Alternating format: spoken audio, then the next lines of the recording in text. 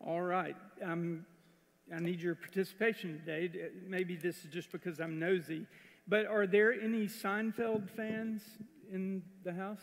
You guys like Seinfeld? If you're a true fan of that sitcom, then you probably remember an episode where George Costanza, who, by the way, is the most bothersome, annoying of the four main characters on that show, but he was boasting about his prowess in quitting. He's a quitter. If you remember, you might remember what he said, and I'm quoting, "I'm a great quitter. It's one of the few things I do well."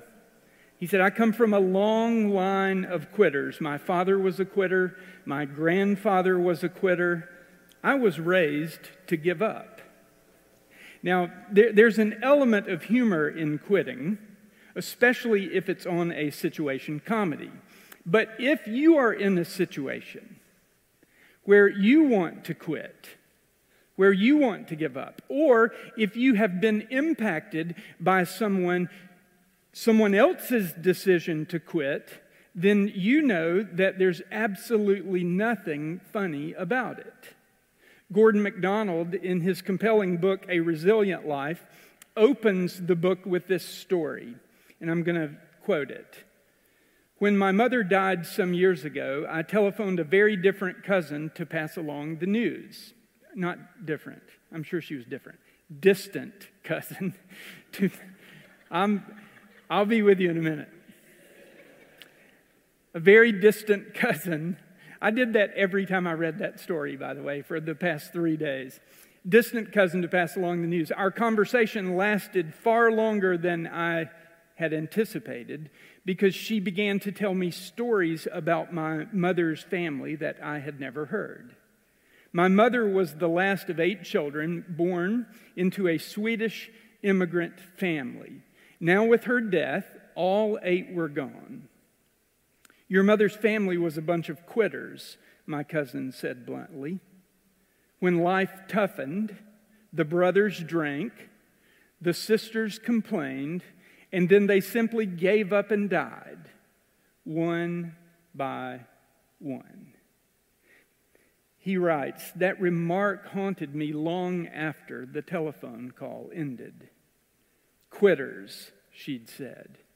Not a particularly ennobling thing to say about a family line. MacDonald goes on to talk about how he realized, looking back at his life, that the quitting gene had actually been passed on to him because he was always inclined to get out when the going got tough. It was as if he was raised to give up. Now, you may be wondering, why in the world are we talking about quitting? Because quitting is one factor that can be directly correlated to the languishing life. Unfinished honeydews, unfinished books, incomplete degrees, abandoned projects of self-improvement or New Year's resolutions, those can all be devastating. All of them can be devastating to our dreams of flourishing. Not because any or all of those things will destroy us, but because they make us feel like quitters. They take the spark out of our souls. When we leave things unfinished, it's like the life that we were created to live is left on the cutting room floor. Our stories are untold because they haven't been lived to the full. They are our stories, somehow unfinished. Now, for this reason, it should come as no surprise to you that when Peter lists the virtues that God provides for us to flourish, those noble characteristics that we must add to our faith to ensure that we're living the life that God created us to live, it should come as no surprise that the virtue of perseverance makes the list. We've been reading from 2 Peter chapter 1. If you have your Bibles and you want to follow along there, we're going to go back to that passage of Scripture where the pathway to flourishing is spelled out with crystal clarity. 2 Peter chapter 1, beginning in verse 5. He says, "For this very reason, make every effort, put forth some effort, resolve yourself to add to your faith." That's the presupposition. You have faith in Christ Jesus. That's where the flourishing life begins. To add to your faith goodness, and to goodness add knowledge, and to knowledge self-control, and to self-control perseverance, and to perseverance godliness, and to godliness mutual affection, and to mutual affection love. For if you possess these qualities in increasing measure, they will keep you from being ineffective and unproductive in your knowledge of our Lord Jesus Christ. The fruitful, productive, effective life in the name of Christ is the flourishing life. So what do we need to do to flourish? We need to add certain elements to our faith. Perseverance, a willingness to hang in and not quit, must be added to our faith. So what is perseverance? Dictionary.com defines it this way. It is steady persistence in a course of action or purpose, especially in spite of difficulties, obstacles, or discouragement. It's hanging in, especially in spite of difficulties, obstacles, or discouragement. In short, perseverance is what's called for when you want to quit. Perseverance is what's called for when you want to quit. Now, I think we all know when we think about perseverance, we know what it means to persevere day to day, right? It's about finishing what we started. We want to avoid being labeled as a quitter. We know, because we've heard it all of our lives, that when the going gets tough, the tough get going. So we aspire to be people who are recognized as having finished what we started, no matter the difficulties that we encounter. So we keep going. As McDonald pointed out, we don't want to be labeled a quitter because that is not a particularly ennobling designation. But it's important to ask this question. When the Scripture tells us to add perseverance to our faith, is that what God had in mind? Was He concerned that we not be labeled as quitters? Was He commanding us to do whatever it takes, resolve, make every effort to shun the label of a quitter? No, He wasn't. How do I know that? Because God's Word doesn't really concern itself with labels. It doesn't. There is one time. There's the time where God tells us to live above reproach. That is where we consider that people are watching our lives and we want to live in a way that reflects the righteous call of God on our lives. That is living above reproach. But God's wisdom for our lives rarely, if ever, directs us to make choices motivated by what people think about us. It's not there. You won't find it. Instead, we are to be concerned with God's perspective. By the way, that's at the heart of what Jesus was telling His guys. He gathered the disciples around Him and He said, listen, don't fear man and what they can do to you, but rather fear God. In other words, don't live your life afraid of what other people think about you. Live your life concerned with how God sees you. So when it comes to the perseverance that we are to add to the faith, there is much more to it than managing our image. That's not what it's about. Biblical perseverance is not about mitigating or eliminating embarrassment. It is about preparing for the future. Perseverance is about what will happen or could happen if we hang in. It is doing everything to cooperate with God's vision for transforming us into the image of Jesus Christ. Why should we be concerned with that? Because that's exactly when we flourish.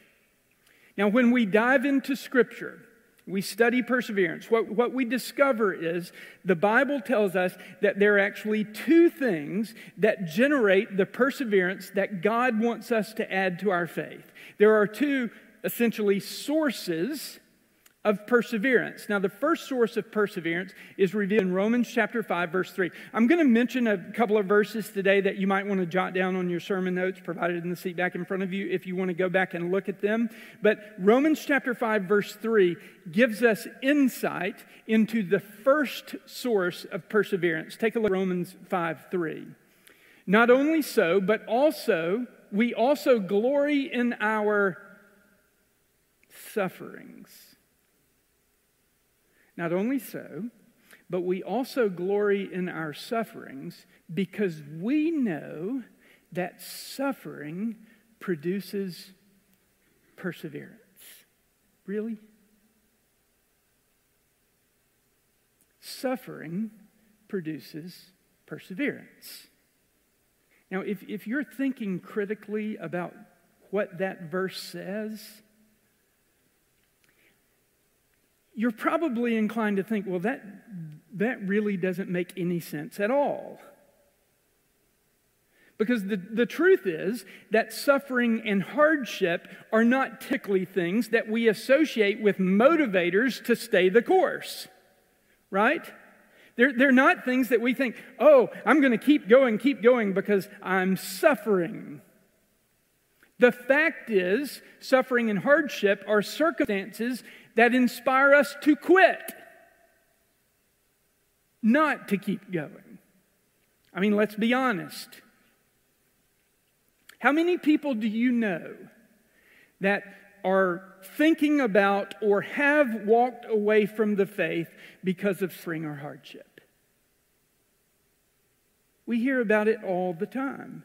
Whether that suffering or hardship is the consequence of their own decision-making or it's just the hand they've been dealt in the fallen world, many people want to abandon belief in God because of hardship and suffering. They either think that suffering disproves the existence of God or it reveals that God is not who we think He is. Because how can a good, all-powerful, loving God let me or the people I love suffer? So when we're suffering, a natural fallen world response to that pain is to quit. And so because their circumstances make them want to quit their life, the one they're living, the experiences they're having, they also want to quit on God. Yet, Romans 5:3 says that suffering is a necessary ingredient to perseverance. Still doesn't really make any sense. Not until we stop and realize there are two ingredients to perseverance. Two sources of perseverance. And I need to say, if the second one is not present, then suffering will only ever be debilitating. If you don't have the second ingredient that creates perseverance in your life and soul and leads to flourishing, then the presence of the first ingredients will only ever make you want to quit. Both must be present to produce perseverance. So what is the second source? It's revealed in 1 Thessalonians chapter 1, verse 3. Take a look at this verse. We remember before our God and Father your work produced by faith, your labor prompted by love, and your endurance inspired by, say it, hope. Your endurance inspired by hope in the Lord Jesus Christ. Now, we know that Paul, as he opened all of his letters to churches in the New Testament, he spends some time telling them about what he admires about their faith. And so in this letter to the Thessalonians, he talks about all the things about their walk that brought him great delight. Their faith that led them to work for the kingdom of God. As a matter of fact, he says that work is actually a labor of love. It inspired him. He was delighted by their labor of love for the cause of Christ. Now, incidentally, that word labor indicates that they were suffering for the work. They were paying a price to do the work of advancing God's kingdom on earth just as it is in heaven. They were taking up their crosses. They were daily dying to themselves and sacrificing for the cause of Christ. So he's celebrating the work, the labor of love that they bring to the table for the purpose of expanding God's kingdom. Then he mentions their endurance. Say, I thought we were talking about perseverance. Well, it's the same Greek word for perseverance. What inspired it? You remember? Look again at verse 3. We remember before our God and Father your work produced by faith, which was a labor prompted by love. It was a labor of love. And the second thing we're celebrating is your endurance inspired by hope in our Lord Jesus Christ. Their endurance, which was necessary because they were suffering in their labor of love, their endurance or perseverance was inspired by or sourced by hope. And there it is. It's hope. Now, we get that one, right? It makes perfectly good sense to us. We persevere because we believe that if we stay the course with God, there is hope. We have hope that in the end, when we get through all the pain and hardship and suffering, when we've carried our baggage across the finish line, we believe that what we receive from God is better than anything we could receive without Him. That's hope. What we receive from God is better than anything we could receive without Him. So we persevere in God, in faith in Jesus Christ, because we believe that God knows what's best and is ultimately committed to doing it. Now, you might be thinking, I wish He would hurry up. Well, if He did, then you wouldn't have an opportunity to add perseverance to your faith. Right? And perseverance is a necessary virtue to flourishing. Now, here's what we know. No question about it. We're going to suffer with or without God. Right? Doing life with God, we experience suffering. Doing life without God, we experience suffering. Jesus said in every life, a little rain's going to fall, a little sun's going to shine. There are common graces, there's common suffering. But I hope you understand that doing life with God gives us the hope that our suffering will be redeemed. That God can take the hardship that we experience and spin it, transform it for good.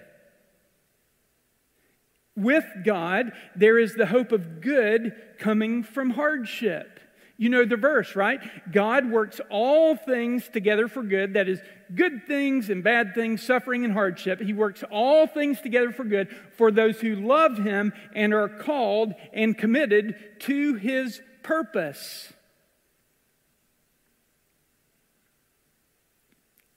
That gives us hope. Provides hope. And hope sources perseverance. So, 2 ingredients necessary for the perseverance that leads to flourishing. What are they? Suffering and hope. Both suffering and hope. Now, my hunch is that you would agree, I hope you do, that you would agree that hope makes perfectly good sense. It is a necessary part of perseverance. But you may still be struggling with suffering. Why is suffering necessary? Couldn't we just have hope and persevere? Couldn't just our hope lead to perseverance that, when added to faith, makes our life flourish? Well, the answer is no.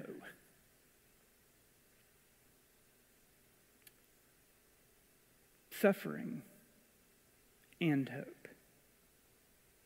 You know, we say this all the time, or I do, and maybe you've heard, I hope you've heard me. But we say, in the absence of doubt, there's no need for faith. Okay, think about that. In the absence of doubt, if I didn't have doubts, I wouldn't have to choose faith. Okay, consider this.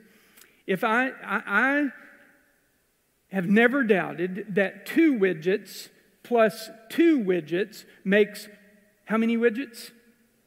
4 widgets, right? You take 2 widgets and add them to 2 widgets, and you always have 4 widgets. So I don't have to have faith in the equation 2 plus 2 equals 4. It's true. I don't need faith. I've never doubted it. Combine 2 plus 2 widgets and you get 4. Well, I want you to think about the fact that the same thing holds true with perseverance. In the absence of suffering, there is no need for perseverance. Suffering actually creates the perfect conditions for perseverance, because suffering and hardship make us want to what? Quit. And if you don't want to quit, you don't need to persevere. Suffering and hardship makes us want to quit, so therefore we need perseverance. But when we add hope to suffering, we find not only a reason to persevere, more than just not being labeled a quitter. We find not only the reason to persevere, but we also find the willpower to persevere. What we discover is that God inspires and enables us to persevere through difficulty. All right, now, let's just stop right here for a second and think about what we know. I think we know this to be true in every life. As a resource, there is never any shortage of suffering, right? I mean, supply always exceeds demand. There's always a surplus of suffering. Now, we know that suffering may vary in degree, right? Some of it is much more painful than others. Some people may be suffering far more than you are. But it's always there. It's always present. There's always something wrong. There is always something that makes us want to quit. Right? Big things or little things, significant things or seemingly insignificant things. There's always something going on making us want to quit. Why is that? Because we have an enemy who is committed to our languishing. Our enemy's express mission is to steal, kill, and destroy the life that Jesus Christ came to give us. If we have eternal life through faith in Jesus, then what he wants to destroy is the flourishing life. So, because we have an enemy who's committed to our languishing, he's always happy to supply us with suffering. There's a glut of suffering. By the way, he does it if we fail to do it for ourselves by making poor decisions. But sometimes we create our own suffering. That's the truth about suffering and hardship. But hope is different in every way, isn't it? There is not a surplus of hope. There is a deficit. Despair and hopelessness seem to be the rule. It's almost as if hope has fallen victim to the supply chain crisis. It's stuck on some boat somewhere else, and we can't get to it. It's hard to find, and it is the deficit of hope that we need to address if we're going to add perseverance to our faith. We just need to accept the reality of suffering, but then we need to do our part to add hope to suffering so that we can persevere. So, here's the question. How do we establish the hope we need for perseverance? What do you need to do? What do I need to do to ensure that I'm not quitting, but not just not quitting, that I'm fighting the good fight, that I'm living in the inspiration and power of God so that I can ultimately see the redemption of my suffering? Now, the key to living with hope and therefore unleashing the power of perseverance in our lives begins with going back to the root of it. Literally, we need to go back to the root word perseverance in Scripture and understand what God is calling us to do. Now, the Greek word for perseverance is a compound word. It is hupomone. Okay, hupomone. Mone means to abide. Hupo means under. The word perseverance literally means to live under. To live under. Now, there is an idea, we might be tempted to limit the meaning of that word to our willingness to live under the pain of suffering. Okay? And there may be an element to that, but do we have any choice?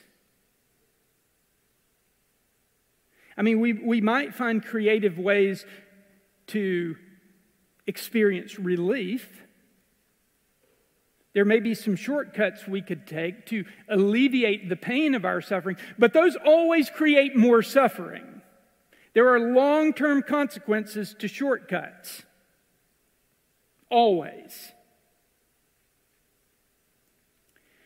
So there is an element to we've got to live under these circumstances, okay? But that's actually just a small part of it. The better way to think about it is as an admonition to abide with and under God. It is to abide with and under God. When we live under His truth and under His vision for our lives, then we have hope. You remember way back when we started this series, we said that all those virtues that we're to add to our faith are virtues that God gives us. That means He enables us to add those virtues to our faith so we can flourish. And what were they? They were goodness, knowledge, self-control, and perseverance. They all come from God. They are all graces of God. And He dispenses them to those of us who choose to seek them.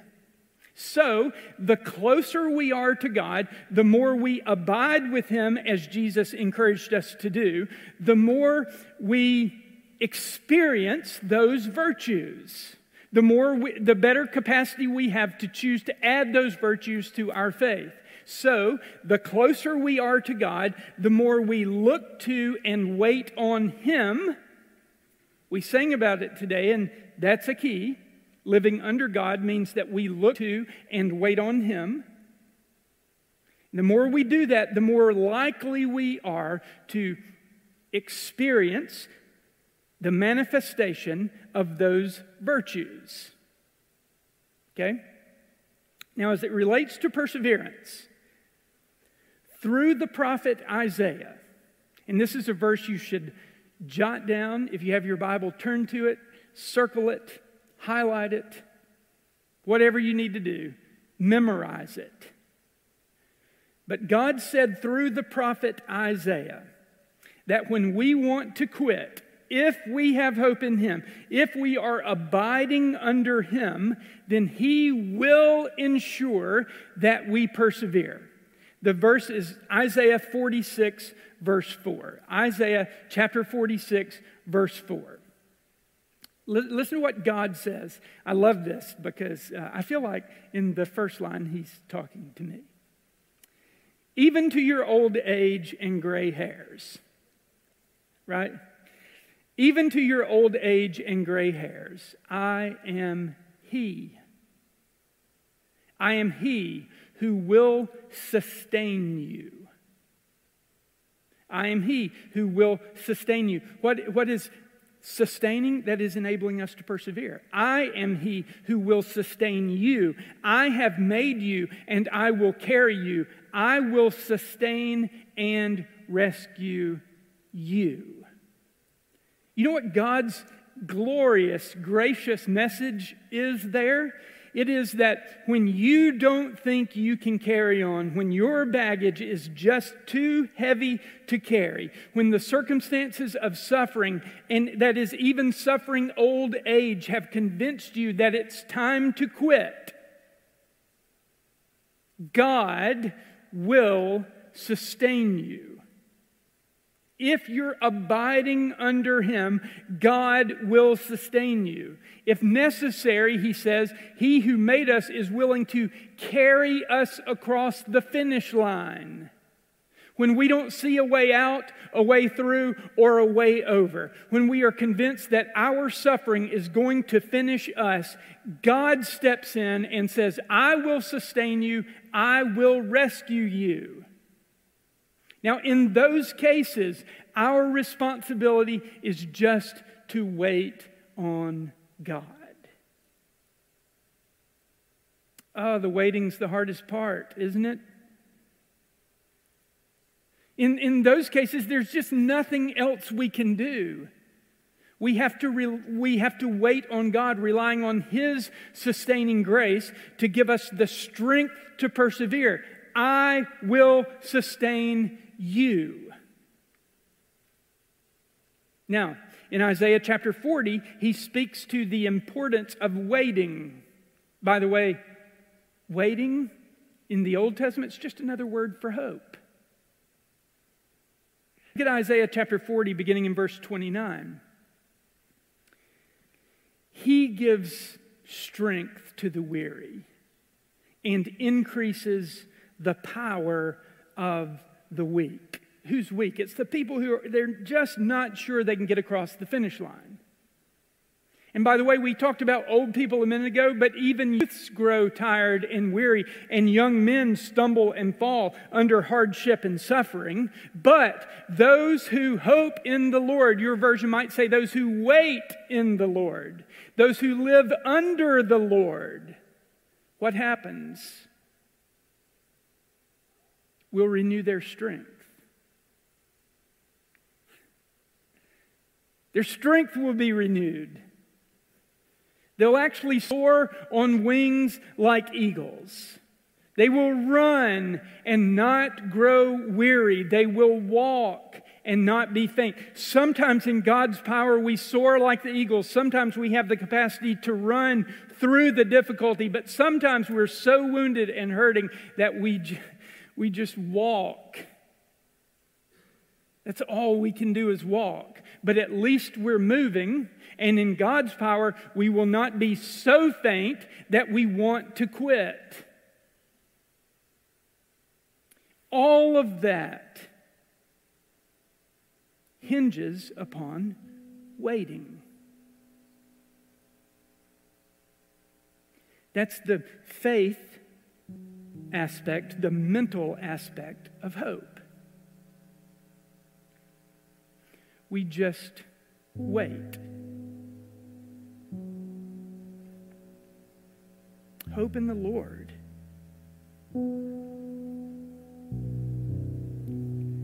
Trust Him.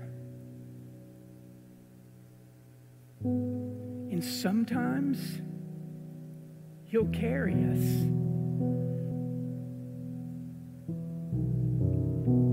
He will take us across the finish line. But it's not all God carrying us.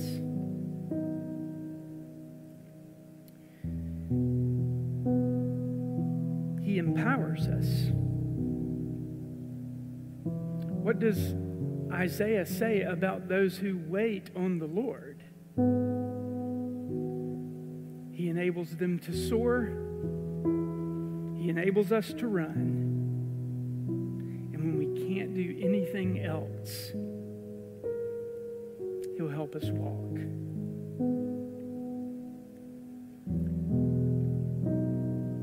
There is certainly an aspect of hope that leads to perseverance that is completely dependent upon God.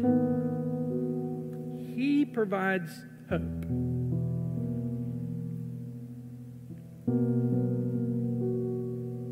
But there's another side to this. It is at some point, hope must be applied to action. At some point, hope must be applied to action. At some point, having been sustained by God, we have to activate.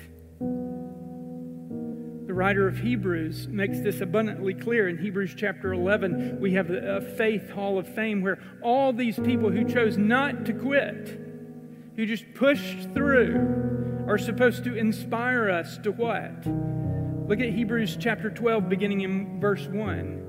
Therefore, since we are surrounded by such a great cloud of witnesses, let us throw off everything that hinders and the sin that so easily entangles, that sin that trips us up. And let us run with perseverance. Run with perseverance the race that is marked out for us. How do we do that? By fixing our eyes on Jesus, the pioneer and perfecter of our faith, who, for the joy set before Him, persevered through the hardship, endured the cross, scorning its shame. There wasn't anything He liked about it. He scorned the shame of the cross. But He persevered. And after having died, God raised Him from the dead, and He sat down at the right hand of the throne of God. Consider Him who endured such opposition from sinners, so that you will not grow weary and lose heart. We know that Jesus was tempted to quit. You know, the temptation at the beginning of His ministry didn't end with those three tests. Luke says that the enemy departed until a more opportune time came to tempt Him. And what more opportune time was there than when Jesus was facing the hardship of the cross, when He, under God's vision for His life and through God's love for our forgiveness, when He would suffer and die on the cross, a cruel, undeserved death. Jesus said, hey, God, Father, if there's any way out of this, I'll take it. Nevertheless, not my will, but your will be done.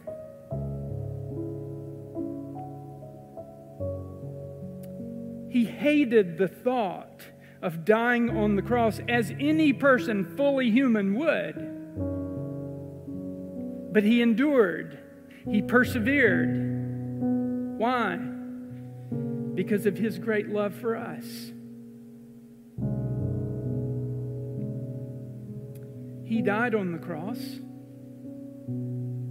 was buried in the tomb. 3 days later, God raised him from the dead. God brought him to life, carried him across the finish line. And what the writer of Hebrews tells us is that when you are suffering, when you want to quit, fix your eyes on Jesus. He's the author. He is the way to the life we were created to live. He is the perfecter. He got it right.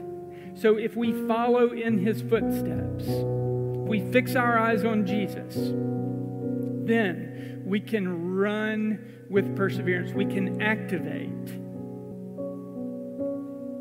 and experience the flourishing life we were created to live. How do we flourish? We must add perseverance to faith. Faith in Jesus Christ. Faith is simply trusting Jesus to give us life. And when we trust him with our lives, we can trust him with our future. No matter the hardship or the suffering that you're experiencing right now, the message is to abide with God, to fix your eyes on Jesus, and he will ensure flourishing by enabling you to finish.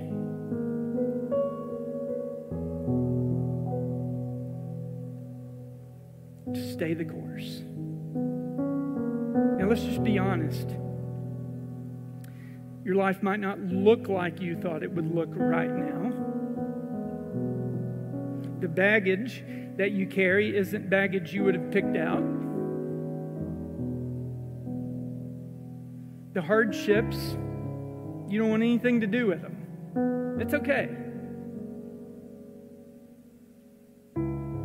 But we can't do anything about it. Oh, maybe we can. Maybe we can persevere through them. And then maybe, just maybe, we'll see the good that God intends to bring from those circumstances as he redeems our suffering. 2 questions today as we close. Do you have faith in Jesus? Have you accepted his offer of forgiveness when he suffered and died on the cross? That's the beginning of life. He promises eternal life in heaven with God and abundant life, which is flourishing life. Do you have faith? Number 2, are you adding perseverance to your faith?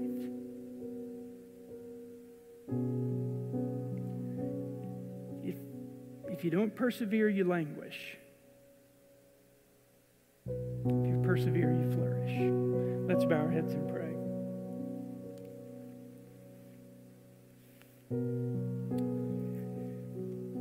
Father, there are so many times where the challenges of life cause us to want to quit.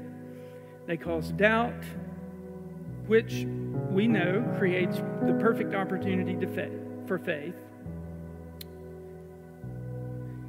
The suffering that we experience creates the conditions that are perfect for quitting.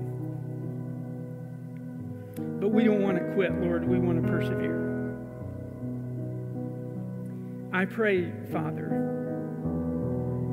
that by your grace, that you would help us add perseverance to our faith. Give us the wisdom to see that you can redeem suffering, and the confidence in the resurrection power, in your resurrection power, to believe you can bring hope and life out of the devastation of suffering. we thank you, Father, for the capacity to flourish. Give us the wisdom to abide with you. It's in the very strong name of Jesus I pray. Amen. If you're wondering about where you are in the journey, if you haven't placed your faith in Jesus Christ, that's the beginning point of making all the suffering and hardship make sense. Because we're going to suffer. There's overabundance of suffering. But hope comes from God. And it begins with faith in Jesus. If you haven't come to the place where you've placed your faith in Christ, then there's no better day than this one to do so. All you do is believe. Christ did all the work. You believe. He died for you, was raised from the dead. And the scripture says you will be saved, sustained, rescued from a meaningless life that ends in separation from God. And if you have placed your faith in Christ, don't quit. Don't give up. Don't ever give up. Because God will sustain you and empower you to persevere. Thank you for joining us this weekend. We're going to stand on our feet and close in worship.